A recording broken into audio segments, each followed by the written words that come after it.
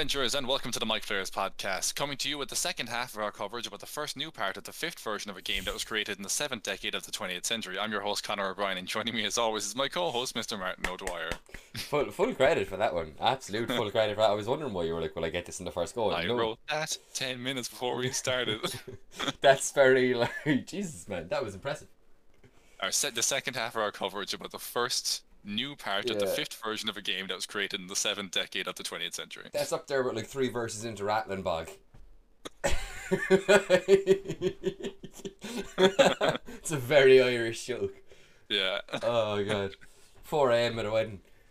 Yeah, exactly. Yeah. I don't think they sang it at mine actually. Although that being said, I went to bed before many other people that night. My friend Sean plays a lot of trad music and guitar, and he's usually the first. Like he'll be all like, no, I'm not playing, and stuff like that. But he almost certainly gets up, and he made the mistake of wandering into the room where my parents and all their friends were playing trad music. Tunes. Yeah, and they were like, and my dad's friend will do a few kind of like trad like songs, and Sean wandered in, and of course I don't know if it was my mom or my dad, but one of them spotted him and goes, Sean plays guitar and is really good at music, and he ended up doing 3 songs. Oh man, I've been reliably informed by our mutual friend Keane that he left me outside at 5 a.m. when I was still going strong. At 5, that sounds about right. I went to bed at like maybe 3:30. And you guys were just down on the lawn, still drinking. Someone had bought a crate, like a full crate of bottles from the bar. That was not me. No, I think it was my my school friends. They heard the bar was closing, so they bought like a full like 24 bottle crate from the bar, and they were there drinking that on the lawn of the venue until I think a couple of them only finished up when the sun started coming up. Like from what I remember going to bed, the sun was rising when I was going back to my room. Yeah. My uncle Frank stayed up all night drinking. He was still drinking like when the sun was up and everything, and then it was about like, I don't know, 7 or 8 in the morning or something like that. And he wandered back to bed. He slept for like an hour, and then he set his alarm and he got up again. And my aunt was like, "What are you getting up for? You just went to bed." And he's like, "No, the rugby match is on in about a half hour there." He went to go and grab a quick bite to eat, and he immediately went to one of the rooms where one of the lads had brought a thing that they could stream the match on, and he watched that straight away. We're really not doing any favors for Irish stereotypes here, are we? No. Martin. Man. Yeah. How are you getting on? How's things? It's grand. It's massively unconvincing. So we can probably just jump into it. Yeah, if you've let's nothing else to talk about. So other than like I fucked up my back. Oh, sorry, I messed up. No one cares. Look, no one cares. I messed up my back in the gym at the start of the week, and then by the end of the week it was fine. So kind of uneventful, but yeah, solid. Yeah. I'm wearing a really awesome T-shirt that my gym makes from their mythology line. You probably can't hear me because I have to slide back, but it's Gilgamesh wrestling a lion, which is pretty sick. And it's also the Thor one that I linked in the group chat where I was like, I feel like I'm obligated to buy this. So I have this awesome Gilgamesh one, and that says the strongest in Sanskrit, I think, or he's ancient Babylonian, so I think it's cuneiform. That's it, cuneiform. And then I have another one that's orange with Hercules wrestling Cerberus on it, and it says power in ancient Greek on it. And then the other one I'm going to buy when I get paid is Thor fighting the world serpent, and it says strength in Old Norse. I love that my gym makes that stuff. It's really, really cool. That's really, as if I didn't think your gym was very much suited for you before. I absolutely do now. It's very fun. They're the European branch of a particular brand of powerlifting clothes that are sick. So we bring up strength and mythological creatures and stuff like that. I watched Prey during the week. Fucking finally! It was very, very good. I would argue maybe better than the original. Because I know the original has a special place for people, right? But if you put aside sentimentality and stuff like that, and I love the original, but if you put aside sentimentality, Arnie has no character, nor do any other soldier in that movie. They just kind of are. Okay, right. Jesse Ventura is a terrible human being, but in that film, he is a goddamn sexual Tyrannosaurus. Which one's Jesse Ventura? The guy who says, "Take this stuff; it'll make you a sexual Tyrannosaurus." He's the guy with the guy with the big cigar and the kind of rangery hat.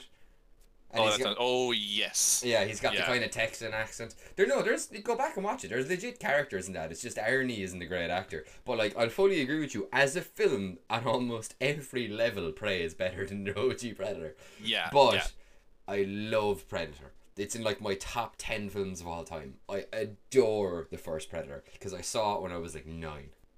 It's a really cool movie. Don't get me wrong.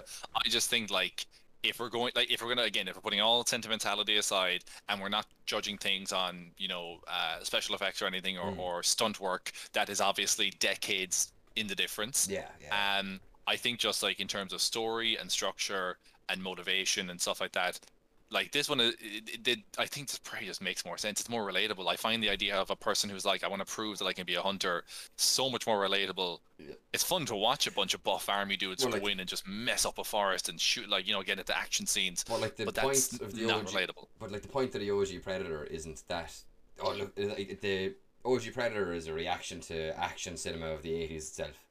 To get a bit fucking film theory on it here, like, cause every film that came out in the 80s had either Arnie or Sly Stallone in it, like an action film, we'll say.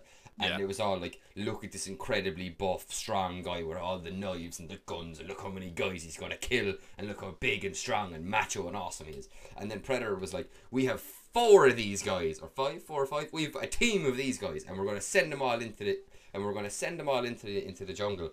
And you know what? Even though they're all tooled up with all their special forces gear and all the knives and guns and bombs and drums to kill our sons, even though they have all the military gear, it doesn't matter because the Predator is here. That's the point of Predator, is that, like, instead of being like these helpless villains, not villains, but helpless like teens in like a slasher movie, this is like an action horror where the victims are incredibly capable. They're like special forces unit. They're probably the best people you could put in there to fight the Predator, and they're still getting massacred. That's the whole point of that film, and I love it. Also, Arnie, what a man. No, I get that. But yes, and it's like on almost every level, Prey is a better film than Predator. Yeah, I just think structurally and stuff, it's. Also, the one who plays the main character, her actual name is Amber Mid-Thunder, and she gets like plus 20 cool points for that. That's just a sick name. Absolutely. Actually, one thing I thought was very, very cool was that when you watch it, so it's on Disney Plus. When you watch it on Disney Plus, you have the option of watching it. It's not what's the Comanche. Comanche, thank you. Yeah. You have the option of watching it with a Comanche dub over it, and I think that's just absolutely the coolest. I haven't done it yet, but I'm very tempted to go back because I'd easy watch Prey again. Like, that's so rewatchable. It's honestly, really. It's a great example of a Beastmaster Ranger. It really is. Oh my god, an actual working Beastmaster Ranger. There's a few. I haven't seen a better. There's a structure to the shots, sorry, right? There's a structure to the shots that I caught onto early on, like in the first act, where they are constantly. They'll show her doing something, the main character, and then they'll show the Predator doing something very similar. So at one point she gets injured, and she's like cleaning a wound, and she's like she's bandaging it or putting some like she's chewing on some leaves and like various herbs that can like disinfect it. Yeah, and she's like patching herself up, and at the same time we cut to the Predator, and the Predator has this obviously really advanced alien thing, but he's singeing up his cut marks with it. There's another point where she will run and she will like be chasing something and tracking, and she'll look at a footprint and she'll examine this broken branch and she'll do all the kind of hunter stuff, and then we'll cut to the Predator, and the Predator is doing very similar stuff, and it's just really cool to see the parallel that of like they are hunters, and we're kind of seeing this we're going 1 2 1 2 1 2 with all those shots. Very, very cool. There's a point where she's in her camp just like disassembling camp and stamping out the last embers of a fire, and it's the same time we see the Predator polishing off a skull and getting ready for a new hunt that day, and I'm like, this is really cool. I love the structure and the shots, and everything is so cool, and like they spend a lot of time on like environmental shots as well, just her walking over the vast American landscape, and it's gorgeous looking as well. And I will say as well, not since Two Towers have I seen better representation of like range or tracking skills. Absolutely. I was only watching Two Towers last night. Yeah, absolutely. The when Aragorn is like when he kicks that head, he breaks his foot. No, it's like their pace is. He's listening to the ground. He's like their pace is quickened. Or do you mean the bit where he goes up after he kicks the helmet and breaks his foot? And there's like two hobbits lay here. Their hands were bound. They crawled this way. Their bonds were cut. Yes. That's exactly, so good, so good. Yeah. Okay. Brilliant. Oh, do you know what? We should do a wish list for what we want to see in the new version of D&D that's coming, and I mean, realistically, give us a functional Beastmaster. I only went through it during the week. I won't spend too long on this. I only went through it during the week because I'm like, okay, there's like a couple different classes that get companion characters, right? You have your druid, wildfire druid. Yep. There's you have there's the other UA there's the other UA druid as well. The dinosaur. Terra, yeah, I forget what it's called, the primordial or something like that, or yeah, something like that. Yeah, there's that new one that's presumably coming down the line somewhere. That'll we have the Battlesmith. That'll be in the Glory of the Giants book that's coming out in December or next year. I think it's early next year. Yeah. I think December this year is Dragonlance. Oh, it is, yeah. We have Battlesmith, Beastmaster Ranger. We have the Wildfire Spirit. Who else? There's another one I'm missing as well. The Drake Warden Ranger as well. Yep. If you look at any of those other classes that get companions, all of their companions are all better in every capacity. Either they have comparable or better armor class, or comparable or better health. Yep. Their stats are usually better. They usually get an attack, which is something the Beastmaster Ranger doesn't get unless you, the player, sacrifice yours. And like, their attacks don't gain in power or anything like that. Or you can do what I did and play like an actual useful class and subclass and just take a sidekick. That's an animal. Just take a sidekick. Yeah, it's honestly, do you know what it is? And I was watching Nerd Immersion today, and he brought something up when he was talking about a different class. I think he was talking about the Assassin Rogue. By the way, Assassin Rogue, not that good a class. Well, like, it delivers on what it does, which is just a crap load of damage, but that's all it does. Well, I mean, like, it only the third level ability for that only gives you like a couple of extra things, but like that gives you that it basically almost guarantees you one solid hit at the start of a combat, and then there's nothing else for any of the rest of the combat. Everything else is just a base rogue that carries you through with all your evasion and sneak attack and high skills and stuff. That's most I was saying something else a second ago. You were saying he was talking about the Assassin Rogue and some example of about how a lot of these classes are kind of like the products of their time.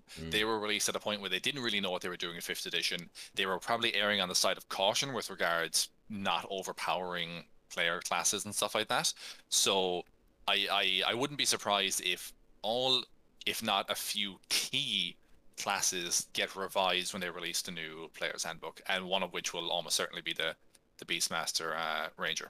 Yeah, for sure. And just kick Purple Dragon Knight out of D&D. Yeah, I actually think the Beastmaster Ranger or the Ranger, sorry, as a class is completely redeemed by what we got in Tasha's. Yeah. If you just pop in all those optional rules, Ranger is a super great, like, viable class. Absolutely brilliant. It's just those really situational things that are in the player's handbook make for not a very kind of useful, or you don't have not as much, what's the word I'm looking for, when you have the ability to make decisions. Versatility? No. Agency, thank you. You don't have a lot of agency. It depends on where you are and what time it is and what the environment is. Yeah. Whereas you should be able to go, hey, I have X number of uses of this ability. DM, I'm going to use one of them now. I'm going to roll for that. It should be an option you get to choose, as opposed to, hey, we've been playing for 6 months now in this desert thing, and I'm pretty good with coastlands, so, you know. Every time that Aerith uses Tireless, I'm like, that's such a goddamn good ability. Like, it makes it actually makes, like, I half the time I'm like, man, I wish Second Wind did something like that. Like, yeah. Martin, do you want to jump into what we're going to be discussing today? Yeah, we're doing feats and backgrounds, following on from our chat about the new Origins and stuff like that, I believe, are we? Correct. So we're discussing the brand new UA that came out. It is Character Origins, Unearthed Arcana 2020. This is basically the first in what will be 2022, sir. You've gone back in time 2 years. What did I say? 2020. Oh, did I? Oh god, don't go back. Let's not go back there. No, I like being able to go outside. Yeah. Yeah, no, this is basically a first in a series of UAs that'll be released over the next 18 or so months, where we will get to experience new rules that we're thinking of introducing into fifth edition when it transitions over to just being D&D, Yes. or 5.5, depending on your preference. Um, and yeah, they're kind of giving us a bit of a heads up on some of the rules. They want to know our feedback. I believe for this one is the 1st of September. So by the time this airs, Ooh, we'll have the next one. it'll be out. You can it's up for 2 weeks, I think. You can offer feedback on this. If you haven't watched our previous episode of podcast, episode 69, go back and watch that. We talk about all the different we talk about all the different ancestries and updates and stuff to them that have come so far, as well as a couple of rules things. Today we're going to get into backgrounds first of all. Yes, backgrounds. So, which have had quite a significant shift in power from how they currently function in 5e, which I actually really appreciate. Oh yeah. I think we said it in our last. I timed that poorly. I was drinking just as you stopped. I think we said it in our last video when we were just kind of generally chatting about the One D&D changes, but they've shifted all of your stat modifiers from your ancestry into your background now, which we were saying like makes perfect sense because like your ancestry doesn't determine what you're good at. It's how you've spent your life and what you've trained in and the experiences you have. That's what forms you as a person. Yeah.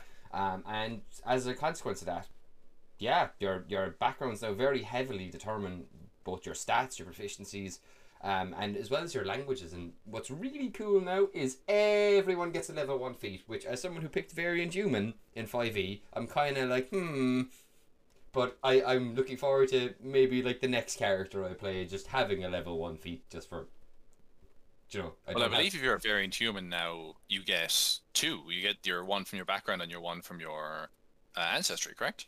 I'm not playing Human next time. Fair enough. You've done a lot of Human. I've only done one. I've played the one Human character twice. That's what I've done. I played like the most elf of elves last time, if you will remember. That's true. He was a very elfy elf. Yeah. Elegance. Yeah, versatile. Humans get one. Actually, sorry, they get. Let me see. You can either pick the skilled feat, or another first level feat of your choice. Who's gonna pick the skilled feat? Skill feat's not bad if you want to be a skill monkey character. Yeah, but you could just pick a feat and get like something actually powerful. I would argue that's having an absolute mess of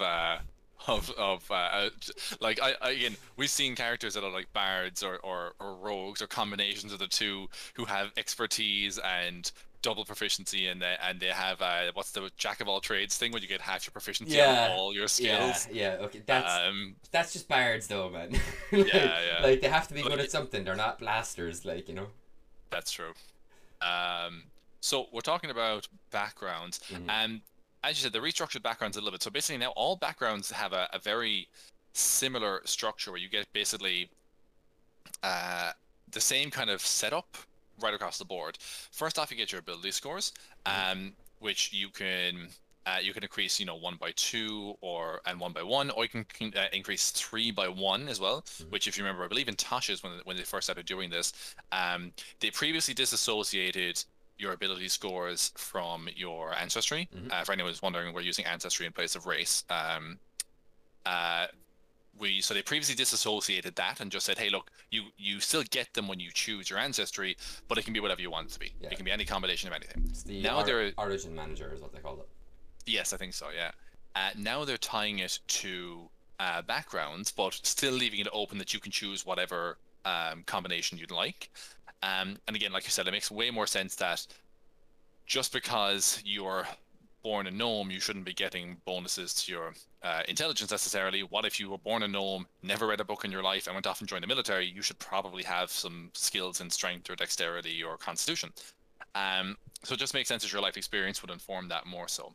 The next thing you get is your skill proficiencies. You get to choose 2.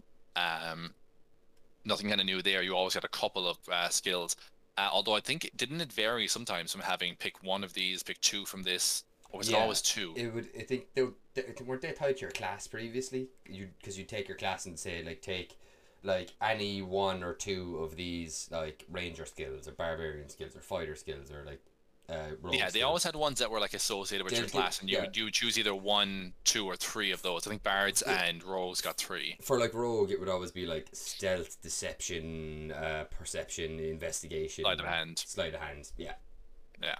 But so you still get your skills based on this. Everyone gets a tool proficiency now. Everyone gets 1 tool proficiency. I like that. You know what? Because I feel like sometimes tool proficiencies get forgotten or they get taken for like flavor reasons. I think once they, everyone wants to be a blacksmith and forge their own sword, but like, I'm not saying anything wrong with it. But I'm just saying like I think that making sure that even characters who maybe weren't thinking about having a tool proficiency will look through it and go, oh, woodcarver's tools. That's kind of interesting. Maybe my character like whittles in their spare time, and it'll be a nice little extra flavor to a character. You know? Yeah, totally. And it can also encourage downtime play as well. If you have carpenter's tools and you're like, I don't know what to do for this 2-week session or this 2-week period in game, I'm not doing anything. Oh, can I just work with a carpenter? Can I volunteer as an apprentice temporarily? And the DM can be like, yeah, sure. Roll on the work table for the 2 weeks and see how much money you earn.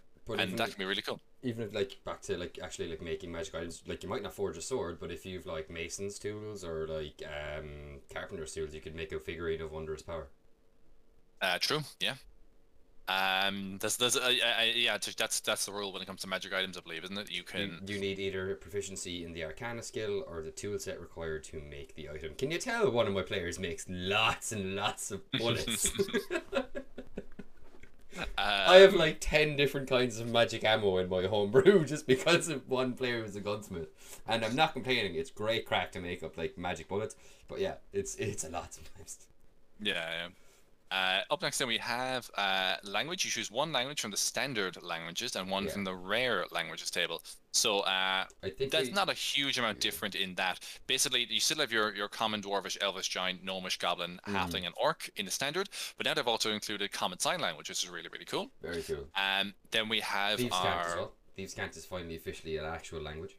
Thieves' Cant is now a language and not just a weird little thing that rogues specifically get. So in the rare languages, you have Abyssal, Celestial, Deep Speech, Draconic, Druidic, Infernal, Primordial, which includes your Aquan, Orin, Iguan, and Terran, Sylvan, Thieves' Cant, and Undercommon. And you get to pick 1 of each, which I think is pretty cool that you get. Because there was always kind of a bit of an ambiguity I found with those like why was there a distinction with these other exotic languages that not everyone speaks? And I feel like, I don't know, it just seems to me like it wouldn't, I don't know. I just like that they're kind of making them more available. I don't think they were ever not available. For me, there was always this idea in my head of like, oh no, you need a reason to pick one of these ones, but I don't know if that's a rule anywhere. Yeah, I've also never found languages beyond the like Elvish, Dwarvish, Gnomish, half like Orcish, those that your kind of standard ones. I've never found any of them beyond that particularly impactful when it comes to running a game, if you get me. Unless I'm specifically building a challenge. I'll wait for my next campaign, Martin, when everyone speaks Druidic. Yeah, okay, but unless I specifically go, oh, this character speaks Abyssal, so to like, I'm gonna put Abyssal into this puzzle or whatever if I'm doing like a hell thing, that kind of way. But like it's other than that, I've never found it super impactful. Sometimes it's playing to your player's strengths. You know, you're like, oh, my player has this ability where they can do this thing or they can speak this language. It wouldn't normally come up. Maybe I'll make that a part of the upcoming quest so they can feel that they have an opportunity to use that. And it's kind of catering to what your players see their character. They are like, instead of like trying to find the right peg for the right hole. You're going like, oh no, I already have the peg. Now I need to find the right hole that this player can be like, this is a really weird and maybe over-sexualized metaphor. I'm going to stop right now. You know what I mean, though. Moving on. The Acolyte. Wait. So we have language, and we also have everyone gets a first level feat. Yes. We'll talk about this a little more in a bit, but yeah, basically feats are now leveled. Yes. So there are level requirements of feats. You can't just pick all the best feats at first level anymore. Although that being said, there is a few pretty decent ones like tough and stuff like that are still first level feats, which is really cool. Yeah. And they're still good if you take them later too. And they're still good if you take them later. And the thing, and I kind of like that. It means, you know, I feel like that's going to get a bit more variety. They're also revising a lot of the feats as well. Yeah. But I feel like we're going to get a bit more variety because people aren't going to be taking the same feats over and over. Everyone just goes straight for the 5 or 6 that they know and that they love. Whereas I feel like people might be a bit more obliged to choose from a different one that, you know, maybe the ones they normally go to are a bit higher level. Let's go for some of these other first level ones and just experiment a little bit. Yeah. Yeah, and then we have equipment as well. They've done a cool thing, which was probably a very tedious task for them to work out, but they've done a cool thing where every character's starting equipment equals exactly 50 gold pieces.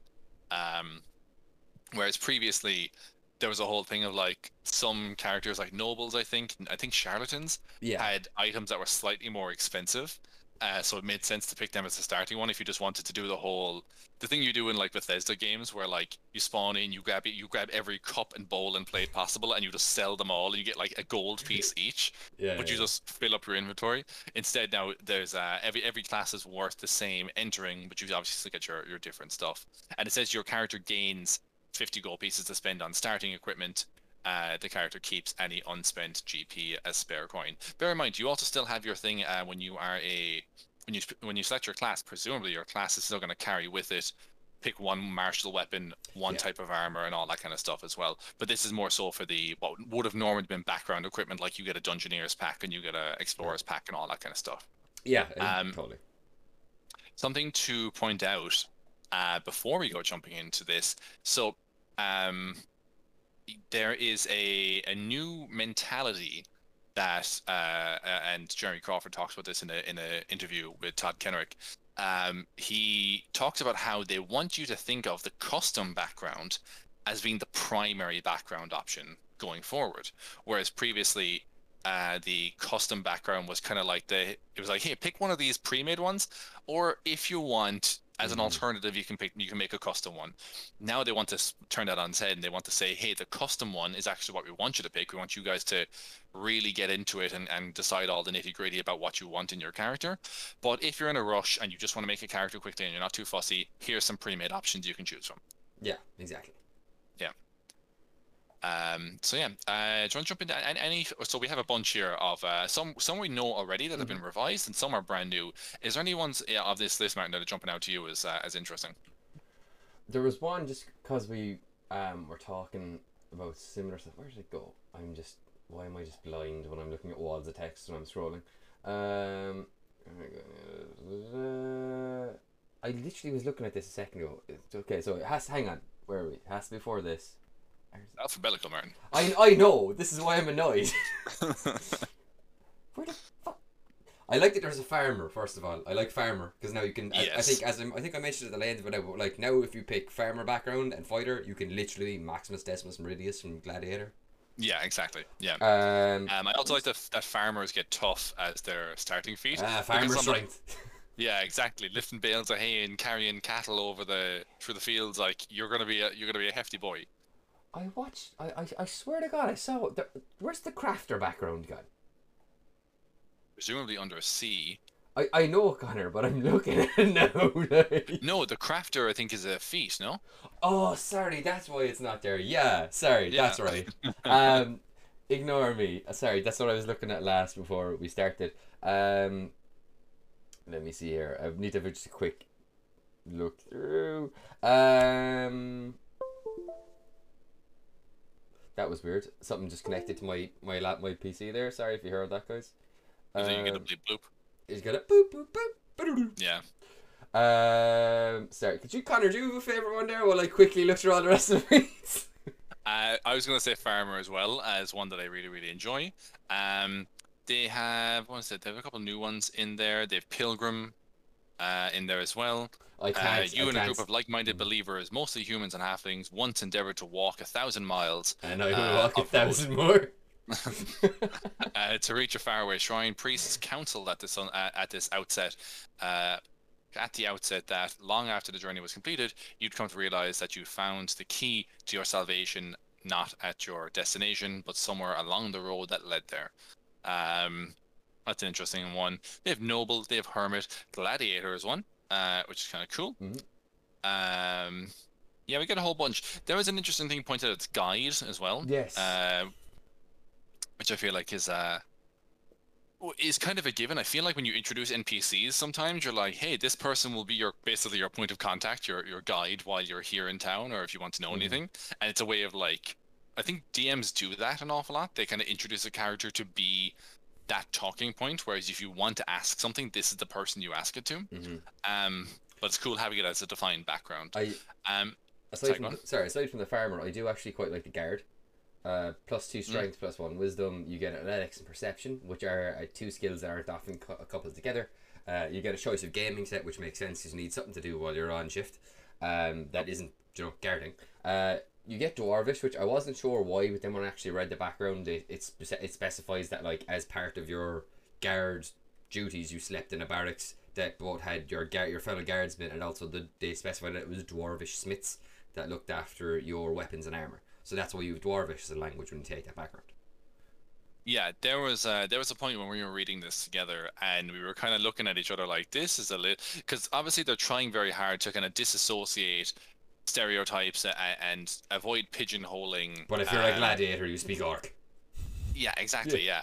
And at first I was like, this seems like a real step backwards. If because you seem to have made strides elsewhere and fallen back here, but when you take into account that Crawford has said, we don't. These are just some presets we've thrown together as examples for you. But they're not necessarily. We want you to make custom ones for your character very specifically. So I get that. There's also like halflings where farmers learned halfling as well. Yeah. And so some of these come across as like. One could argue like Tolkien-esque kind of cliches, but I get they're just throwing together ideas, and then you can either choose from this or take this and customize it, or customize it right from scratch. So yeah, I feel like there's definitely some. It's not quite as bad or as much of a misstep as it seems like originally, but with when you know that their intent is, hey, here's some examples we threw together, but by all means make whatever you want, then. I think it's less problematic. Yeah, absolutely. And they do shout it out as they say these are sample backgrounds rather than like actual backgrounds like they're listed in the current PHP. Yeah, probably calling them presets probably is doing it a disservice. Sample backgrounds is probably a much it's like a case of here's one I made earlier, but like you don't have to pick this one. Yeah, and I do. In fact, we prefer you didn't. Yeah, please make your own. Yeah. No, I do actually really like the equipment that they've listed for the sample background for the guard as well, because they all like, even if you were to change, like honestly, if I was gonna take the guard background, I probably wouldn't change anything. I might change the language and like depending on what the background of my guard is. If I was taking the guard, if not, go away fly. Their fly was literally hovering around my mouth. But so they get 20 crossbow bolts, they get a gaming set, same as above. That's the one listed above rather. You get a hooded lantern, a light crossbow, manacles, a quiver, spear, traveller's clothes, and 12 gold pieces. Like the manacles, quiver, spear, bolts, and the crossbow and the hooded lantern all super speak like Whiterun Town Guard to me. Like, that kind of way.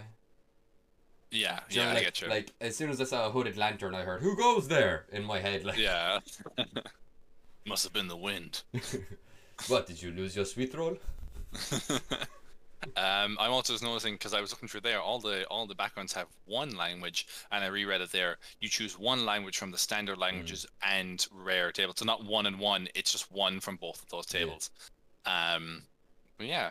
I like what they're doing with backgrounds here. It makes way more sense to have the ability scores tied to them.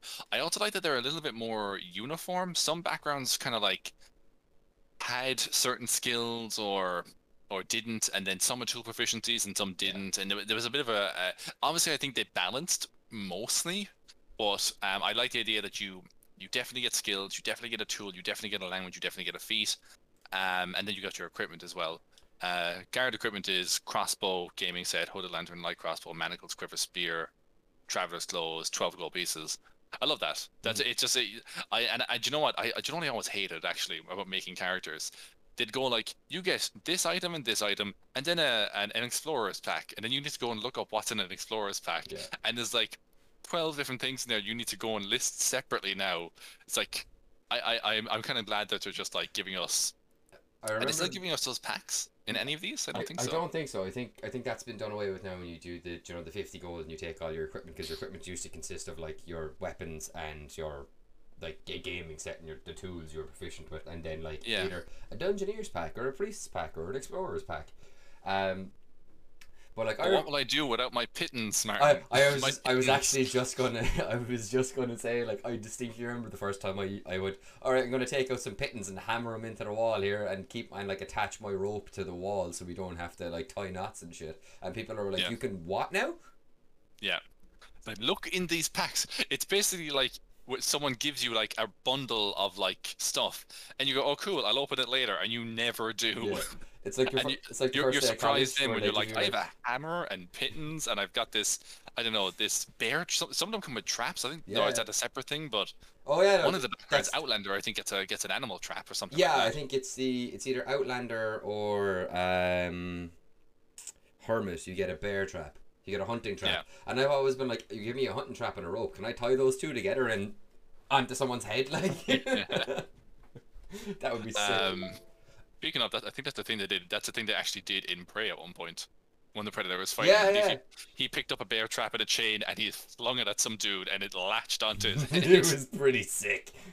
Oh god, sorry. We'll stop giving Prey spoilers without warning now. Yeah, sorry. Just watch it. Yeah, It's it's good. It's on really Disney good. Plus. It's like, It's really, really yeah, good. it's really really damn good. The Urchin one I quite like as well. What is in Urchin? +2 Dex, +1 Wisdom. You get Insight and Stealth. Thieves Tools, Common Sign Language, and you get Lucky as a feat. And I like that you get sign language as a language because it just reminds you do you know there's always like a scene in a movie where there's like a gang of pickpocket children. They're like waiting around the corner and they're like signing to each other like we're going to rob this guy. Just everyone be quiet, hide in the shadows here. Yeah, or whatever. It very much reminds me of like stuff from books I've read as well.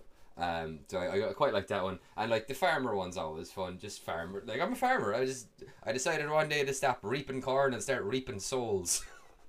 I look forward to the day that someone shows up and they've just picked the farmer background and they're just like, yeah, I'm a human.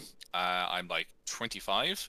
I just finished up the season with my parents. Yeah. They're both still alive. And now I'm coming out here to just make a bit of money for myself.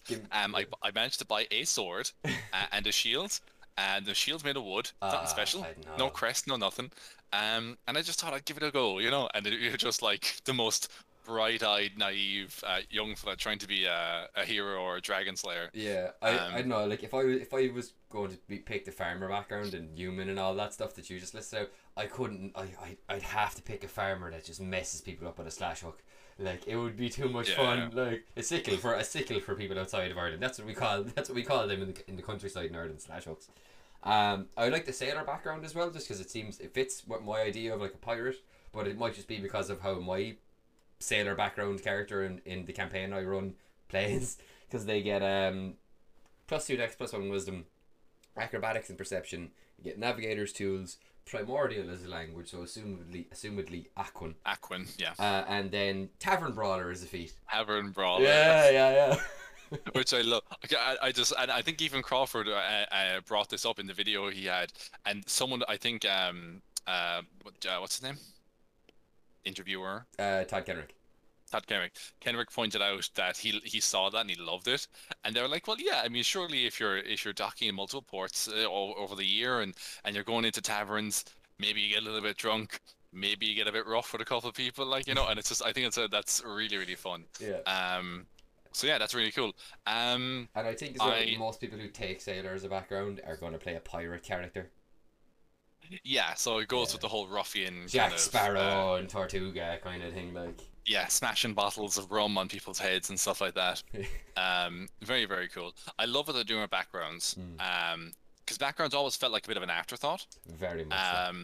You know, your ancestry and your class were the main things, but backgrounds carry a lot more weight now. Like the one time I remember my background ever coming in like clutch in something was when we were playing our first campaign where I was playing Eru, and I had it that I was like the orphan son of a now like basically like non-existent royal line, but that gave me and I took the noble background because of that. And then when we went to, I think it was Murderstone with the refugees, don't worry folks, it's not all made of stone. Yeah. You love that joke. You love that joke. I'll never not make that joke. But because I had the noble background, I could arrange a meeting with the like monarch of the city and talk to him on an even pegging, like just we're back to pegs again. But I could talk to him on an even level and like essentially so like we met the lord of the city. We pegged a little bit. But I could essentially like why can I not think of the word negotiate? I could essentially negotiate with him, and he would negotiate with me with a certain level of respect because I had like a signet ring. because that's in your Yeah. background when you take noble. You get a signet ring. It's actually in this one as well. Oh, is it? It's in Noble here as well. Yeah, if you look at it, they get fine clothes, a gaming set, perfume, a signet ring, and 24 gold pieces. Ah, yes. Yeah, no. So yeah, I think that I think with old noble you used to get like 50 gold pieces as well as your equipment. Yeah, but Yeah. again, they've balanced out the coin Yeah. that everyone starts out with. Jeez, must be a cheap signet ring. Yeah, geez, if you get your fine clothes and your gaming set and some perfume as well, It's just one of them big gold monstrosities with like a bulldog on it. it's one of those ones, you know, when you put the coin into the machine and you turn the knob and the little plastic egg comes out. Yeah, It's a ring you got in there. Your great grandfather got it one of those, and it's been in your family ever since. If you put it up to your lips and blow, it makes a whistling sound. Yeah. But yeah, they're very cool. Yes. Even though they're sample stuff, and like, I might like, I think whatever we end up playing our next another game or playing my next character, I think I will go for a custom background in like, because then you can like write your own thing and you can do. I think I'll give it a go, but I will definitely use the sample backgrounds as like a framework to build my own around. Oh yeah, and I mean that's the great part is that you can select one of those and just pick out a couple of things you don't like and put in something different. One thing I don't see here is that normally your backgrounds would also inform your flaws and your ideals and your bonds and stuff. I don't know if they're just leaving those out for the sake of like not having that additional weight. Yeah. But if they are encouraging people to take the custom background as the primary option, where does that leave you when it comes to like, well, I can tell you picking their flaws and stuff? Like, 'cause normally when you pick like soldier, it'll give you a list of 10 flaws and it goes pick one or more of these, but they're very specific to the soldier, whereas it's like, how does that work then if you're picking a custom background? Do you just pick from a huge long list of them and pick any of these flaws you want, or write them yourself? But honestly, if I'm being honest, like even with log, like I know when I was making it on D&D, when I was making them on D&D Beyond, that you can pick like, I think I want like Joe, like I once ran 20 miles in a day to deliver a warning to my clan, and I would do it again. And like I picked that because it fit the character and the values I already had in my head for that character. But in terms of like how I actually play him, in terms of his bonds, his flaws, his ideals, that's all stuff that I just thought of, that I didn't pull. Like stuff was obviously probably already there in the text that would correlate with what I wanted to do anyway. But in terms of like actually picking and deciding that, I didn't look at that. I just went, this is my idea of the character. And also a lot of that I didn't even put in when I was starting either. Like I think the best way to play, I think probably the best way to do that stuff is to play your character for a while and see how you naturally react to stuff as that character. And like other than like bonds and stuff like that, like bonds and like enemies and stuff like that, that's easy to decide at level 1. And they also progress and grow. I have a massive list of enemies in D&D Beyond now. every now and again I go and I check your character sheet. I'm always going to go into everyone's character sheets, but I was checking yours a couple months back and I didn't realize you have like a list of enemies and it's literally like a mile long, and I'm like, oh man, I put log through the ringer. But but to be fair, a lot of them are deceased. A lot of them is like name deceased. Yeah. You've been checking them off. There's a couple. There's a book. No, oh god. Let's let's focus on this now, because I'm trying to block all that out of my head so I can sleep for the next few days till we play. For those who are wondering, our game that I'm running is currently teetering on the edge of a TPK. And it's my fault. It's damn you and your character growth. That's it for backgrounds. We'll go into feats. So feats, like we said, are leveled now. Sorry, I'm just shoving all that stuff back into the compartment I had it kept in. Feats are leveled. We only have examples of first level feats here, I believe.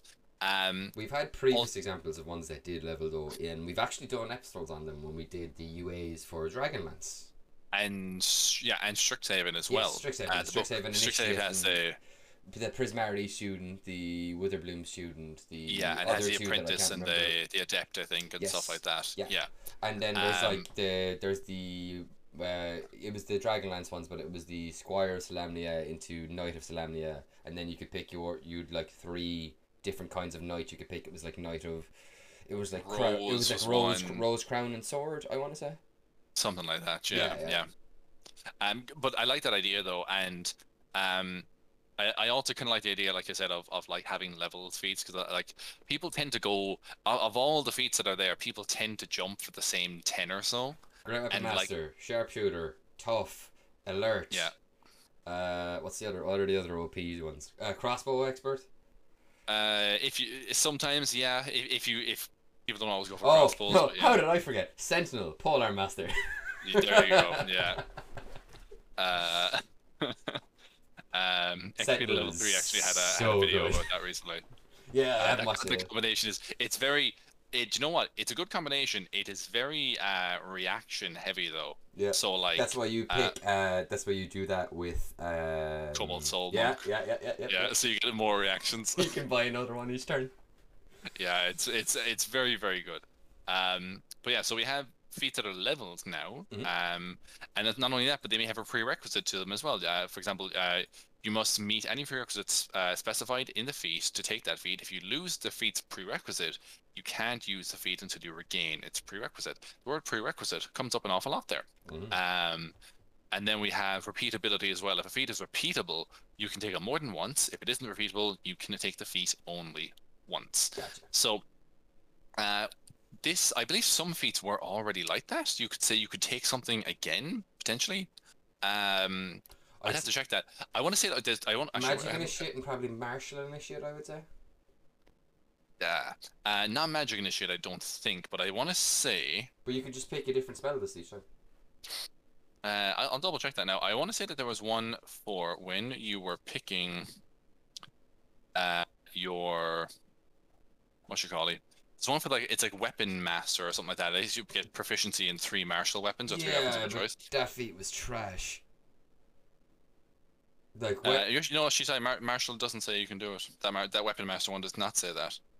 That's good because if you, like using one ASI/feat for Weapon Master, I honestly, if I was DMing and I was like, oh, you got a level up, are you gonna do an ASI or a feat? And someone was like, yeah, I'm gonna do a feat. Oh, which feat are you gonna do? I'm gonna do Weapon Master. I'd be like, right, it's time for an intervention. Like I need to sit you down and explain why this is a trash feat and you're wasting your time. Like. Magic Initiate doesn't allow it either. I could have sworn there was one or two that let you do more than once, but either way, it's cool that you have this idea now that there are repeatable ones, and that if you want to buff up this one thing, particular amount, you can. It's kind of like expertise, I suppose. A little bit, yeah. And then having the prerequisites as well. I'm trying to look. Is there any here that have? No, all of them are no, none.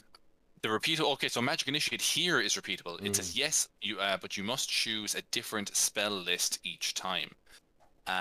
So you can't just double down on picking the cleric spell list over and over to get a bunch of different cleric spells. I wonder, will they do that with Martial Initiate as well? And how would they do that?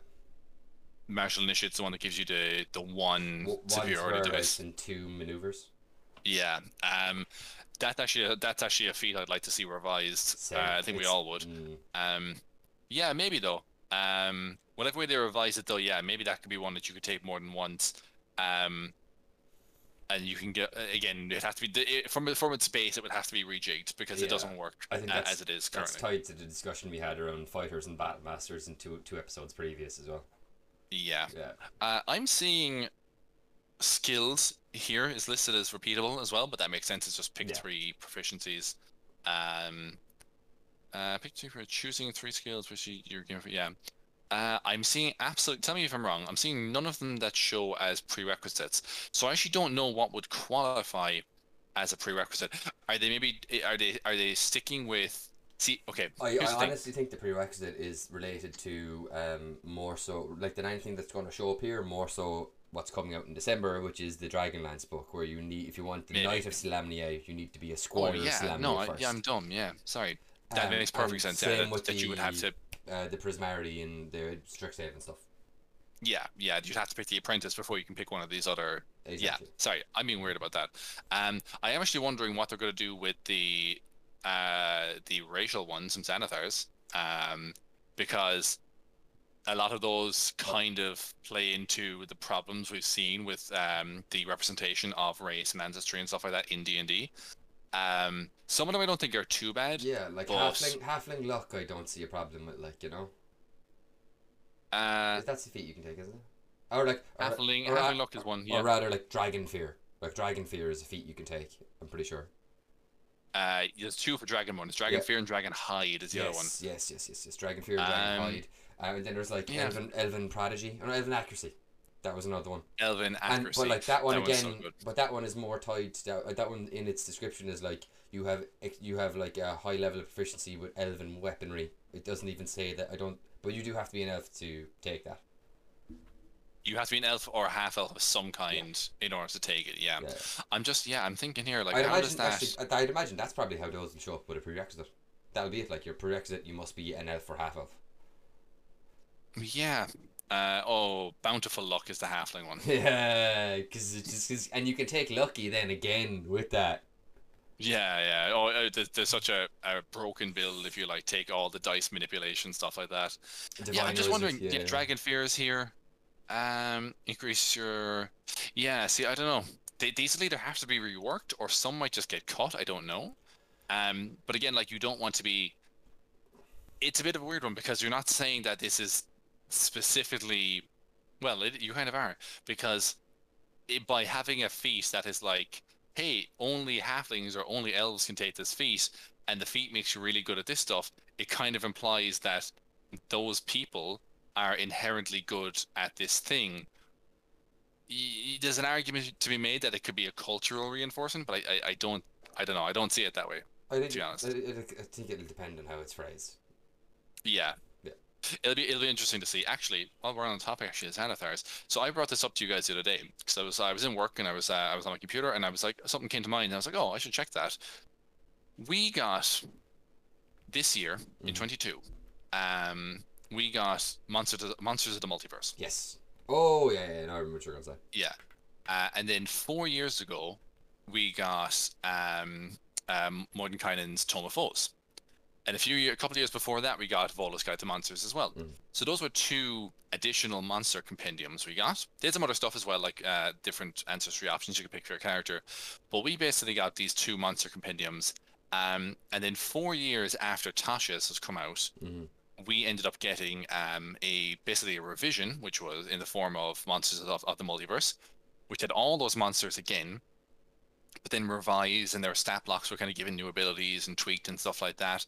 And we also got all the ancestries that were in those books as well, again revised and brought and updated for the new rules. And that was 4 years after Xanathars came out, right? Now we are in 22. We just this year, or in 2018, we got. I'm getting mixed up. Sorry, not Xanathars. I'm getting mixed up. But we got Xanathars. So I'm talking about the two monster books first of all, Volo's and Mordenkainen's. And then from the two of them, we got Monsters of the Multiverse. Yes. 4 years after the release of the second book in that pair. Then we got Xanathars and we got Tasha's. Tasha's came out in 2020. And they're planning a release of an updated player's handbook in 24. Yes. I'm going to say it now, and it's my theory, could be wrong, but it's my theory that if a similar framework is put in place, that they will probably release the new player's handbook with all of the subclasses so far, all updated to correspond with the new rules. And when basically that will be a really, really fat player's handbook we get. Chunky boy. And it'll have literally every single subclass we've gotten to date. Well, barring the ones that were like discontinued from like Sword Coast and stuff like that. Yeah. But all the ones that were in the regular player's handbook updated. The base classes will probably get updated. The Tasha's and the Xanathars ones will all be in there and updated, and I can finally stop giving out about the Arcane Archer. We'll see if they change it. And the Beastmaster Ranger. If they change it. And the Elemental Monk. But I'm going to make a bold prediction here that I reckon 2024 when they say they're basically we're going to get 60 or 5.5, whatever it's going to be. I'm like along with what you were saying about we're probably going to get like a chunky boy PHB with all the stuff in it. I'm willing to bet we'll get a book called someone's bountiful bestiary, and it will be the entirety of the 5e bestiary in one book. As separate from, so like everything that's in the in Monsters of the Multiverse and everything in the Monster Manual. Yeah, like everything in one big book. Okay, I'm going to disagree with you on that. And it'll be just called because Blank's Bountiful Bestiary. Okay, I'm going to disagree with you on that purely because I think they'll definitely re-release the Monster Manual, and it might have a different name. They might call it something like that, but it will have all the core monsters from the regular Monster Manual updated. I don't think they will compile Monsters of the Multiverse into it, because Monsters of the Multiverse is already updated for the new rule set. So I don't think they'll reprint it into another book. I think they'll keep that as a separate product from the perspective of like, let's not split our costs on this, and let's have them buying this book for this and this book for that. Because I think that they're going to try and keep the... Oh. Can I still be heard? You can, but you're about a second out. Okay, well look. It's fine. Okay. It doesn't matter. As long as people can hear me. As long as the people can hear my heavenly soothing voice, Martin, that's all that matters. Yeah, it'll be fine. It'll be fine. Yeah. So sorry, that's my prediction anyway. That's your prediction. We'll see. Bountiful Bestiary. It's too good a name not to use. Is there any of those core wizards from the old days? Bigby's Bountiful Bestiary. Bountiful Bestiary. Yeah. Well, I think he's doing I think he's the one on the giant book. Oh really? I think it's like Bigby's. Did you know what? Yeah, you carry on talk. Oh, that's what it turned on. Accidentally. the boop boop boop. People probably heard earlier was my me accidentally turning on my drawing tablet. Oopsie. Oh, okay. So you'll hear another one there as I turn it off. But you keep talking there. I'm going to try and find the thing, because there's a listing of them, and it was like I think it's called The Glory of Giants. Okay. Because it's got all those giant options that we talked about before. Yes, we did a UA episode on that. I think that was just before. That was our last one before our break. Yeah. So on to some of the feats. Yes. So we have a lot of ones we recognize here. We have Alert. Yes, and I actually really like the changes to Alert. Yeah, so we won't go through all of them because there's a lot here, but some of these have been updated and kind of tweaked that you can actually get some pretty cool abilities out of them. So with Alert, when you roll initiative, you can add your proficiency bonus to the roll, which is pretty cool. And also immediately after the roll, after you roll initiative, you can swap your initiative with another. Immediately after you roll your initiative, you can swap your initiative with the initiative of another willing ally. The word initiative appears way too much there. It's got to be a simpler way of saying that. Another ally in the same combat. You can't make this swap if you or the ally are incapacitated. That's pretty cool if you want to rearrange the order. Your audio and video are back in sync. This is great. Oh, good. But yes, I'm really happy to see this come in. I think this is something that people were kind of doing if your DM would let you do it anyway in 5e. But I think it's a mechanic that has been long needed in 5e or wanted by many people. Like I wouldn't like. You could like that. I think a mechanic for that, and then a mechanic for like combo attacks, like an actual written-in mechanic for combo attacks, is the other thing that I think 5e could really do with. Because like, I know like I only mentioned it because it's the only time I've actually seen it in like a live play setting or any other kind of setting was when I was watching an episode of Critical Role and Matt let them do a combo attack. I think someone like struck someone's sword with lightning as they were striking someone, and it was lightning slash through the thing. And like that was really, really cool, and I really liked that. I think I tried to do one or two, but I would love to see an actual like source book printed raw like rule for like combo attacks, because that's fantasy. We might get something like that. You never know, because for a lot of stuff they seem to be revising and kind of like doing some fairly big tweaks on this. I was right, by the way. Some other. I was right, by the way. It's in spring 2023. Bigby presents Glory of the Giants. Oh, so it's Bigby. Oh, cool, nice. Yeah, awesome. I'm looking here at some of the other ones we get. There's a musician feat now. Yes. You can do so you get proficiency in some instruments, but also you get a thing called Inspiring Song. Yeah. As you finish a short rest or a long rest, you can play a song on a musical instrument which you have tool proficiency and give inspiration to allies who hear the song. The number of allies that can be affected in this way equal to your proficiency bonus. That's a pretty cool feat, and like a mechanical way to encourage people to be musical, Yeah. you know, Gives you in like a terms of that tiny bit of character. bard as well. Sorry. Gives you like a tiny bit of bard without stepping on the bard's toes. Yeah, yeah. Do you know what? I ran for a my wife's brother and a couple of his friends years ago, and one of them wanted to play a fighter, but he kind of wanted to be like a noir detective, but also like a Love it. musician who was really into poetry and stuff. And like every now and again when he wanted to if he wanted to try and distract someone or convince someone of something, for no reason at all, he just started quoting Seamus Heaney poems, and he A just recite them a 4 foot box, a foot for every year. He just sit there and he'd stare me dead in the face, and he just recite them off in a dead serious deadpan way, and then I'd go roll for it, so, and he'd roll high, and I'm like, yeah, I guess you really like this unique poetry your character just came up with on the fly. You're gonna regret telling me that. I'm gonna do that in some one shot you're writing now. I play a bard and I will just quote like every poem I learned in college at you. Yeah. One I'm excited about here is they've updated the healing feat, or the healer feat, I should say. It's so much better. It's so much better. It is. So if you remember previously, you basically got the ability, I'm gonna bring it up here. Previously, when you use the healer's kit to stabilize a dying creature, the creature also regains 1 hit point. And you also got the thing, as an action, you can expend 1 use of a healer's kit to tend to a creature and restore 1d6 plus 4 hit points, plus additional hit points equal to the creature's maximum number of hit dice. So basically your level. Yeah. The creature can't regain hit points this way again until they finish a short or long rest. Now, so that wasn't terrible, and I actually had planned on taking it for a character I was going to play. But now what we have is the first aspect of it is called Battle Medic. If you have a healer's kit, it's a cool name. You can expend 1 use of it. If you have a healer's kit, you expend 1 use of it to tend to a creature within 5 feet as an action.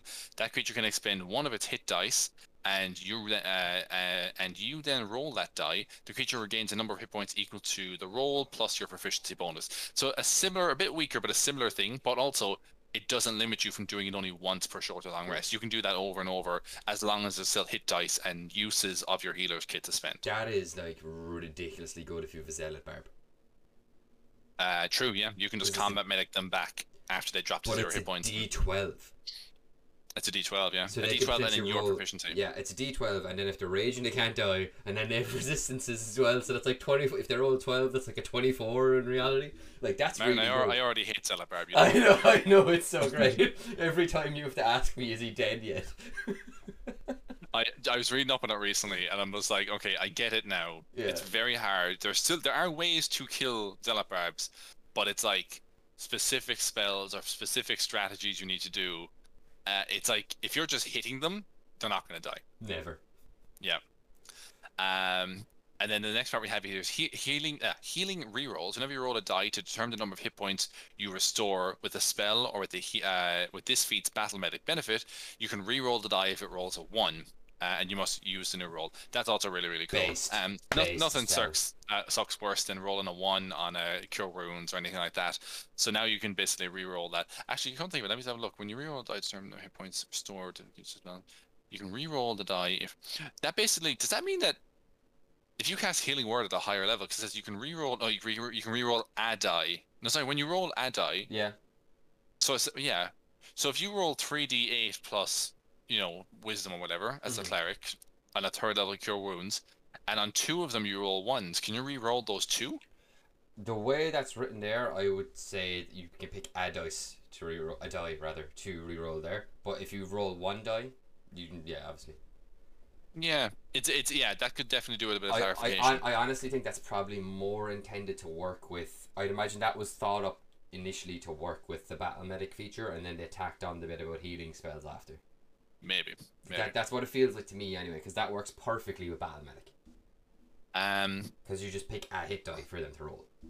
We're gonna go past feats for now, okay. And there's a few other tweets. It's not a huge amount of feats there, but all 1st level feats. Basically, what you need to know is that there's level appropriate feats now. Again, prerequisites repeatable, and a lot of them have gotten updates. So a prime example is that healer one or the alert one. They're far more. They're more in line with what the rules of the game are now, when things are based on proficiency and stuff like that. And they're also like in the most part they seem to be a bit more powerful. Yeah. Across the board. There's one. Can I just quickly run over it there? Sure. Because it's something that jumped out to me because it's a complaint we've had a lot this campaign was that crafting in 5e doesn't make sense. Particularly for more advanced like magic items, it does not make sense. And there is a crafter background now. No prerequisite, and you can't repeat it. You're adept at crafting things and bargaining with merchants, granting you the following benefits. You gain 2 proficiency with 3 different artisans' tools of your choice, which is really good, to be honest, if you're specifically taking this to be a crafter.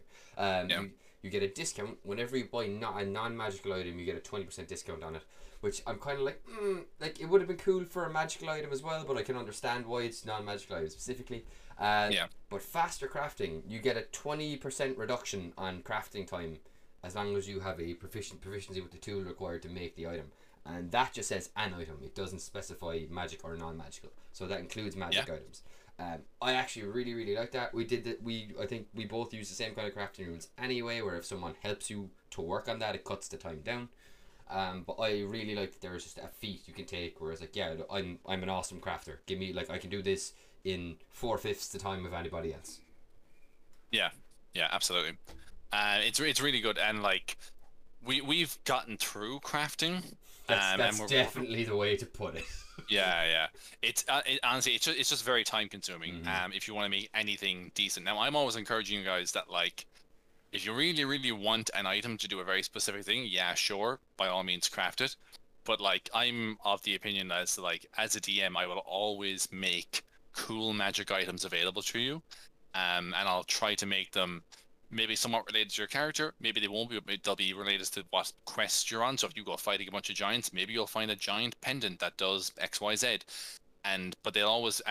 For me, that's way more gratifying to be like, oh, I got this when I killed this storm giant, and now it gives me a boost to whatever, blah blah blah. That's way more gratifying in my mind, and a better story to tell rather than, oh yeah, I spent 6 months downtime crafting this sword that does whatever. The sword might be cool and really mechanically good, but it's way better, I think, to tell the story of how you got the pendant rather than just, I had a shit ton of gold. We basically sat around the table for a half hour and discussed what the sword will do, and then I had the sword. Yeah, I get you. So we're gonna move on just a little bit here. There are some rules glossary. Are we going to talk about the big controversial one that's got everybody's knickers in a twist? Yeah, we might as well, because absolutely everybody is... There is some proper man-child rage happening over this rule. Oh my... I'm Martin. I shouldn't have said that. We're going to start Conor. No, it's just... I'm mostly over it now, but when this dropped, there was one big D&D YouTuber who does lore videos. I think I talked about it very briefly last week. He didn't name names. No. I don't think I did. I was angry enough to name names. You didn't rat anybody out, no. But I think... just by what you said there, most people, if they're watching D&D videos on YouTube, can guess. Yeah, so basically he went off on a bit of a tirade on the internet, kind of like riling people up and pointing out the flaws in this and stuff. And like, okay, before we get into the rules glossary, guys, these are playtest rules. It's for a test. Yeah. They're asking for your feedback. They want you to tell them if there's something wrong. You don't have to get all high blood pressure about it and go onto Twitter and start screaming about it and asking people's opinions and going, but don't you think this is this, and losing your absolute marbles. All you need to do is wait until September 1st and log on to D&D Beyond and go into the feedback section, and then you can be like, I politely think that this thing doesn't work because of X, Y, and Z reason. And then you can power off your phone and go and do something with your life. Because it's honestly, my blood pressure is through the roof reading all these angry tweets about people, just people who the thing had been out a day and they're like, but this is the worst. People were like talking about how D&D is over and like this will be the downfall of it, or if this is the way they're taking D&D, I'm not playing anymore. To which I say, good luck to you. Yeah. We don't need you if you're going to be this big of a baby about it. I also bet there was the exact same level of like complaining and people going ape shit when 5e was announced. Oh yeah, man, it's people. Like time is people cyclical. Don't like change. Yeah. But also, it's D&D. You're the dungeon master. You can decide what rules do and do not apply, and what rules you want to make up that happen. All of us run crits. Both of us run crits entirely differently from how D&D Raw does it. We always have, yeah. So very quickly. You may have guessed which rule we're going to talk about now. quickly off the bat, there is a new clarification called a D20 test. Yes. This basically encompasses your attack rolls, ability checks, and saving throws. Honestly, this is more of a bookkeeping thing, just because, and probably better for new players, because anytime you read in the book that something gives you advantage on this, or you can use this inspiration dice on this, they always have to say attack rolls, ability checks, and saving throws. Correct. And it's a mouthful. So now it's like, you can use this on any D20 test. And you know that a D20 test is any of those three things. And I also think D20 test makes way more sense for new players, because they're like, oh, it's any time I roll this D20? Yes, that's it. So straightforward.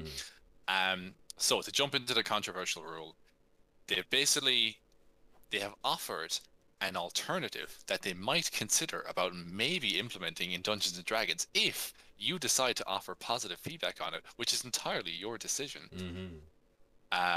It's just for the you-know-whats out there. You can just ignore it and make your own goddamn rule, because you're the dungeon master. So we basically have the way it works now is, so weapons and unarmed strikes have a special feature for players and for player characters, so specifically for player characters. Critical hits, called critical hits. If a player rolls a 20 for an attack roll with a weapon or unarmed strike, just weapon or unarmed strike, the attack is also a critical hit, which means that it deals extra damage to the target. You roll the damage dice of the weapon or unarmed strike a second time, and add the second roll to the as extra damage to the target. For example, a mace deals a d6, your plus strength modifier. If you score a critical hit, you roll 2d6 and add your strength modifier. If your weapon or unarmed strike has no dice associated, it deals no extra damage on a critical hit. So there's a lot to unpack there. Yeah. A couple of things to point out. One, this is now just for players. Monsters cannot crit you anymore. Monsters cannot crit you anymore. The reasoning behind this, and I don't entirely agree with it, I don't think it's a one-to-one. Crawford's explanation to this is that, one, when critical hits can be kind of unpredictable, and they can result in an unsatisfying or untimely death to a low-level character. You know, you could play a first-level character, and if a bugbear crits you, they roll 2d6 plus 3, I want to say. That's going to be... If you're at level so now 4d6 plus 3, that's going to drop you to below 0 and probably outright kill you. No death saves required, like, depending on your... If you're a level 1 wizard and you get shanked by a goblin, and that goblin rolls a crit, it's probably going to kill you outright. Yeah. And also, do you remember the time when Dan was Dan, our warlock, was on his flying broom, and there was the giant centipede, and he just moved away from it, and it crit him, and we had to do some real quick maths to find out if he was alive or not. Yeah, he got crit on an opportunity attack, and because of all the poison damage this worm did, or the centipede or whatever it was, things got hairy for about it was like 15 minutes. It was like 10-15 points away from instant death. Yeah, that was a hairy one. So there is that. Now, is there a benefit to this to low-level players? I think so. I think that it's a bit more of a safety net for those early first, second, third level games where you don't want things to be too tough on players, and I get that. Actually, Nerd Immersion offered an interesting point of, like, what if there are crits for monsters, but only on monsters that are 5th challenge rating 5 or higher, or something like that. Yeah. And I'm like, that's fine, that makes sense. That could work. To represent like the ever scaling danger of the creatures you're fighting when you're going from like bandits to red dragons. In the same way that, like, creatures who, like, you tend to get legendary creatures once you get like to 10th level and higher. So what if from 5th level and higher the creatures can now crit you? These are more powerful creatures, they're more likely to land a crit. That could be a very genuine mechanic I could see working. I see why they're thinking of doing this. Their other explanation was that they said that, or Crawford rather said that, a lot of monsters have recharge abilities, such as like a dragon's breath weapon, and this is sort of the special danger, the really big move that monsters use. But the only thing is, for the most part, the DM has more control over that, because they don't control when the dice rolls and it recharges, but they decide when it's going to hit. It's not going to be a random, claw attack. It's going to be specifically, I want now to crank up the drama and the tension. I'm going to use the breath weapon. That one, I don't see the two equating having crits, because in terms of like uh the action economy of the game, Mm. I don't feel that having this ability where you can do this one thing and have to wait for it to recharge is the same as rolling a d20 and going, "Ooh, that was a bad hit he got on you." Um, I don't think the two equate, and secondly, I don't think that that you need to be punishing, not punishing, punishing is probably the wrong word, but you don't need to be adding another feature to D&D that will further unbalance high level play. Mm-hmm. D&D from 10th level higher, it's already really, really hard to threaten your players in a substantial way that makes fights dramatic and tense. Unless you were like, I put you guys up against 4 Death Knights a couple of weeks ago. Yep. You're all level 14, but like 4 Death Knights isn't like, okay, as per the rules for calculating encounters, when I put one of them into it on D&D Beyond, it was like very hard. When I put two in, it was like deadly. And when I put the last two in, it had nowhere else to go because it had reached the maximum level on the meter. Like, that should have been an impossibly hard thing. Now, you guys are in a really bad way, but ye came out of it. Like, We had to use a potion of supreme healing, I will just add. But yes. yeah. But that's what I mean, though. But I mean, like, that kind of should be And taken our into Zealot Barb accountability. is in the I'm so angry I can't die phase now. Yeah, but I mean that should be taken into account when we're talking about high level play. Mm. Players are going to have high level healing potions. They're going to have high level magic items. They're going to have these crazy high level abilities. That's why they're so difficult to kill. I don't think we need to be diminishing a monster's action economy further by saying not only are you one monster that only gets limited attacks and there's 5 players swinging swords at you here, but also now they can crit on you and you can't crit on them. It also entirely invalidates adamantine armor as a thing. It does. I realized that today. That adamantine armor is just now pointless if players can't be crit. Personally, don't agree with that one. I think keep in crits for monsters. I like having no control sometimes. I like when a monster crits someone, but I can't be blamed for it. Yeah. Because I'm like, oh, sorry, Martin, you're taking 30 something hit points on that one there, and it should have only been like 12, but because he crit you, yeah, I like that though. I like that level of unpredictability because sometimes there's things even I don't predict happening, and that makes for drama both for me and for you guys, Secondly, this is only for weapons and unarmed strikes. This is a real okay. So more so than the monster one, I find some people are going back and forth on the monster one, and some people like it and some people don't. And that's fine. With the weapons and unarmed strikes, this is the big thing that people are very unhappy about. When you start messing with the amount of damage people can do, they get very, very, very annoyed because rules is written on this: smite and sneak attack do not get doubled when you crit. Smite and sneak, yeah. So smite is very definitive in how it's written because it specifically says that your smite is additional damage on top of the or separate from the weapon's damage. Additional radiant damage. Yeah, and it also specifies that the weapon damage is a separate thing. So there's that. Sneak attack is a bit more vague, but it's strongly leaning. It's really annoyingly worded as well because it's additional damage of the weapon's type. Yes, exactly. So again, it's a little more vague, but again, strongly leaning in the direction that it also would count as extra damage, which doesn't count as weapon damage, even though it uses the same piercing damage or whatever type, but it's not weapon damage. Yeah. Furthermore, things like if you're playing a cleric and you have your flaming or poisoned weapon, they get at 8th level. I think they get it. Holy weapon as well. The spell. Holy weapon, the spell. Elemental weapon, the spell. Hunter's mark. All of the smite spells.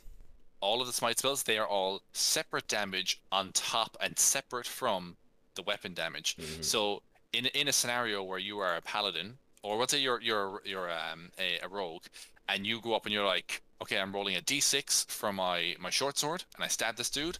Oh, I get sneak attack, and I crit. Now I'm going to roll these 5d6. You only add in 1 extra d6 for the short sword, all the other 5d6. So that crit that was 6d6 is now 7d6. You get 1 extra d6 for that crit, and that doesn't feel very impactful for what a crit should feel like. I personally speaking, I think I do prefer the way it's currently done now, where like the way well, at least the way me and you rule it, because I'm pretty sure we rule it the same, is when you crit someone, you double all the dice you roll, then you add your modifiers, and that's your final damage number. So like if I'm doing the lug maneuver where I'm like giant and I have all my extra modifiers of my damage on, and I crit someone on the first attack, so it'll be D8 piercing, D6 radiance, a D6 for giant might, and then like a D8 for my battle master. No, sorry, not a D6 for my battle master maneuver. And I double those four. Those four dice. I double those four dice, and then I add my mods. But rules is written now, I would just double the D8 from my spear, just the D8. Although it says weapon damage, so in the case of the spear, because it's a D8 plus a D6. I think it's not really clarified in these new rules because magic items aren't really mentioned yet. Yeah. I think that would count as the weapon's damage. Yeah, because even though it's a different damage type than the piercing damage, the source of the damage is the spear. Is the weapon. Yeah. Yeah. So that weapon just innately does that because it's a magic item that does extra damage. I think that would count. Yeah, I would be of the same opinion because again, the origin of it is it's weapon damage. It's from the weapon. Although. I'm sure they'll clarify it because I'm sure we're going to get a lot of feedback about the crit changes. Yeah. I just looked it up as well. So clerics have today, some of the more martial clerics get divine strike at 8th level. That is extra damage on top of the elemental, so that would also not be doubled. 11th level paladin improved divine smite. It also does not count for the hunter, ranger, and their colossal slayer or any of those abilities. It doesn't count for any of the rangers. Because a lot of rangers get additional damage now, like additional D6 or D8, just as part of their subclass. An interesting one, and how it works, as it's written now, they may update this, is the Horizon Walker. So the Horizon Walker gets a thing where once per turn, when they attack somebody, they can do an additional D8 of force damage on the attack, and also all the attack damage is force. So even though all the damage is being changed by this magical ability, and it should be 2d8 on a longbow for this additional force damage, what would happen is you would take the initial d8, the secondary d8, you would only double the initial d8, so you basically roll one extra d8 for that initial one, and that would be your extra damage, even though it's all force and it should all be this one synchronous attack. You don't get that. It's a weird ruling. To clarify, I don't mind that we're no longer doing crits on spells. That's another thing from this. So some people don't like that. I can go either way. I'm not really too fussed on it. I'm cool with it because I once got absolutely wrecked in a player versus player situation by a cleric who just whole personed me and then inflict wounds to me. And I got hit for it was like 4d12 doubles. It was like, holy shit. I'm fine with that because here's the thing. Most spells, only a handful of cantrips and a handful of first, second, and maybe third level spells use attack rolls. Most of them trigger saving throws instead. So I actually feel like it's not that big a loss to spellcasters to no longer be able to crit on spells. And the thing is, spells, they ramp up naturally anyway. Yeah. If you look at a fighter, most martial classes, not a fighter, but most other martial classes, if every single turn they'll make a single D, a long sword for talk's sake, a D8 damage on that and a D8 damage on my second hit. By the time a spellcaster hits 5th level, they are also doing a D8 and D8 or a D10. Well, we'll say whatever spell does a D8 on ranged. I can't remember off the top of my head. Whatever cantrip does a D8 damage. I think Shocking Grasp does. Yeah, so let's say you do Shocking Grasp and you do one Shocking Grasp that does 2d8, or you do 2 sword attacks that each do a d8. Great. 5th level, we're both kind of doing similar damage. 11th level, most martial characters don't get that additional damage. But spellcasters do. They get another d8 on top of that again.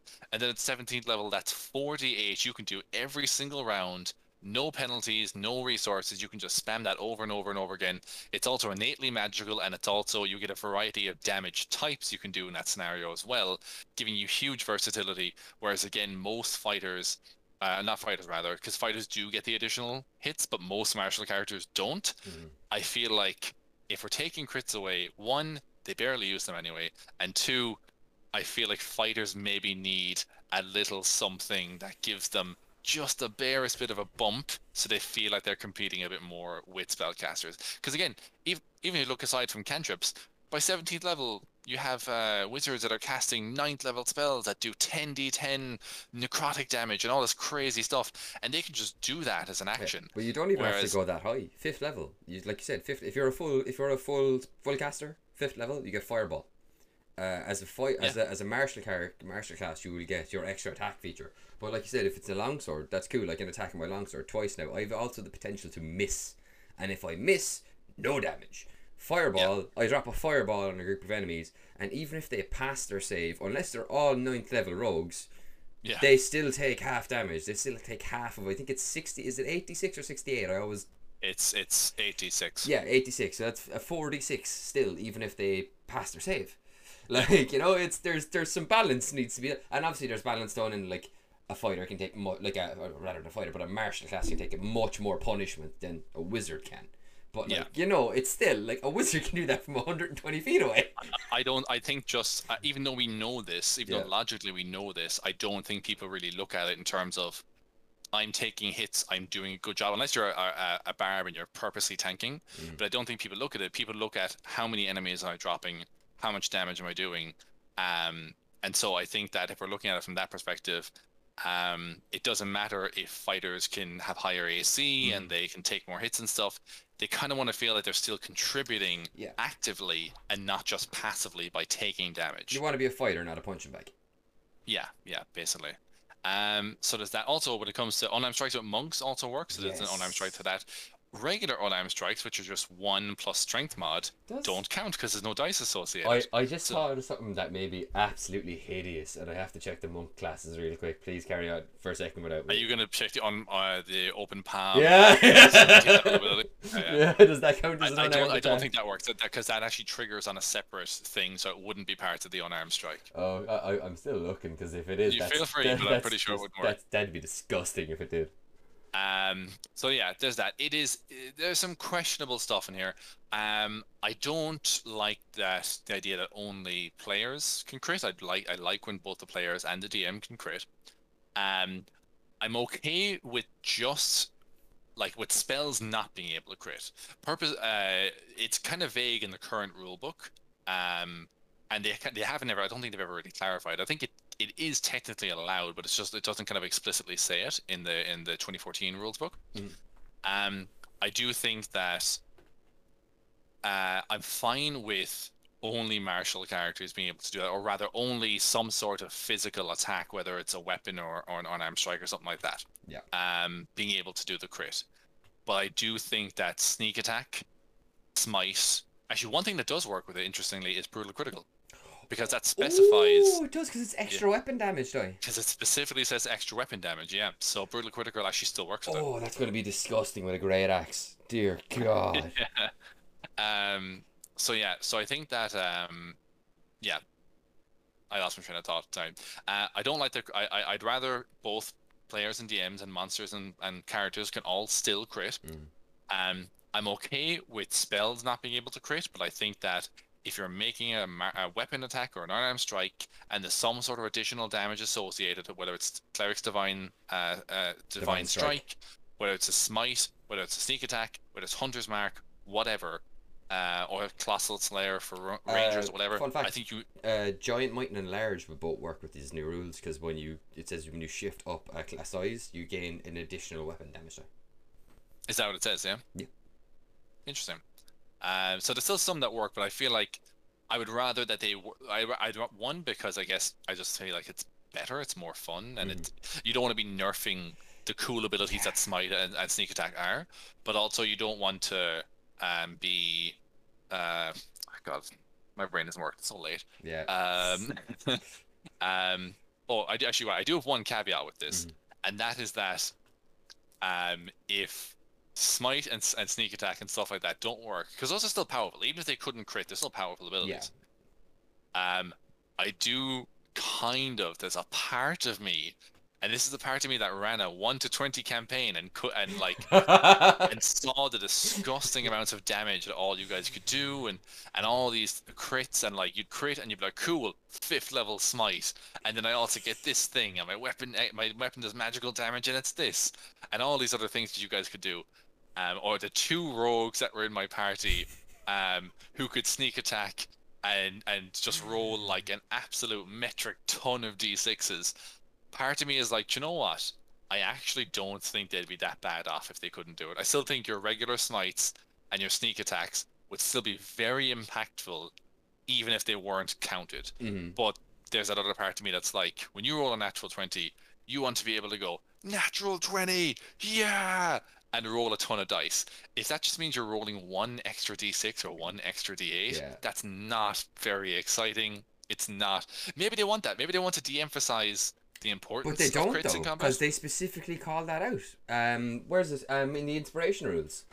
So in the inspiration, when you where is it? Gain inspiration. The main way a character gains inspiration is by rolling a 20 for a d20 test. The DM can also award inspiration to a character who's done something that's particularly heroic or amusing.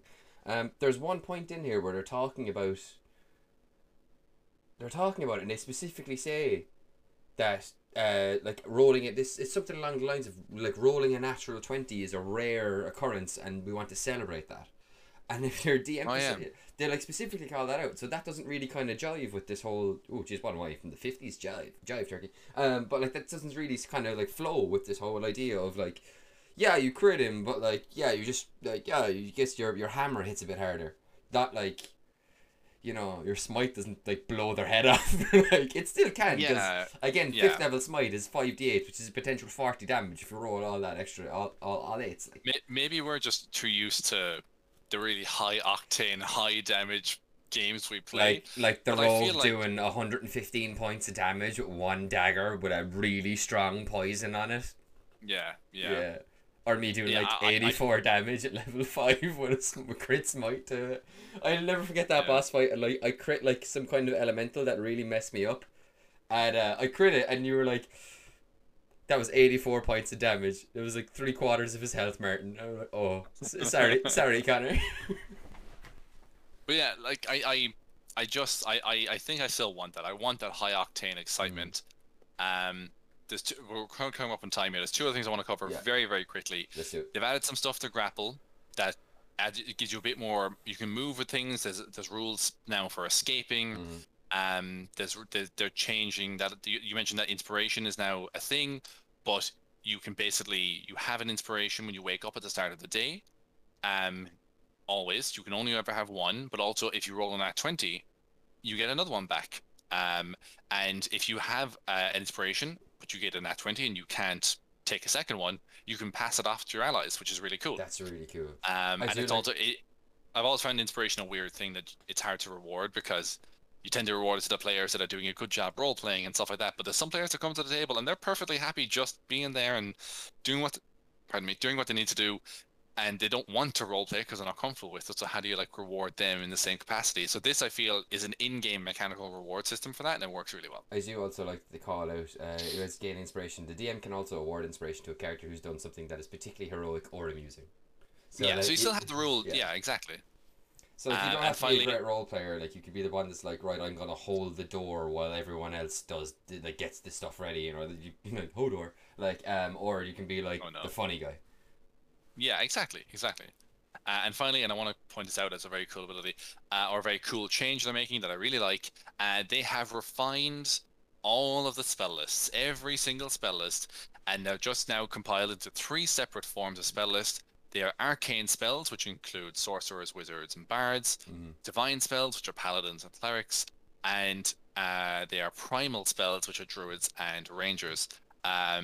I love this a lot. I love this because it opens so many doors so many doors of possibility for combinations. It means that technically, if you take the Magic Initiate feat, you can pick Hunter's Mark finally as your paladins finally have cantrips, so.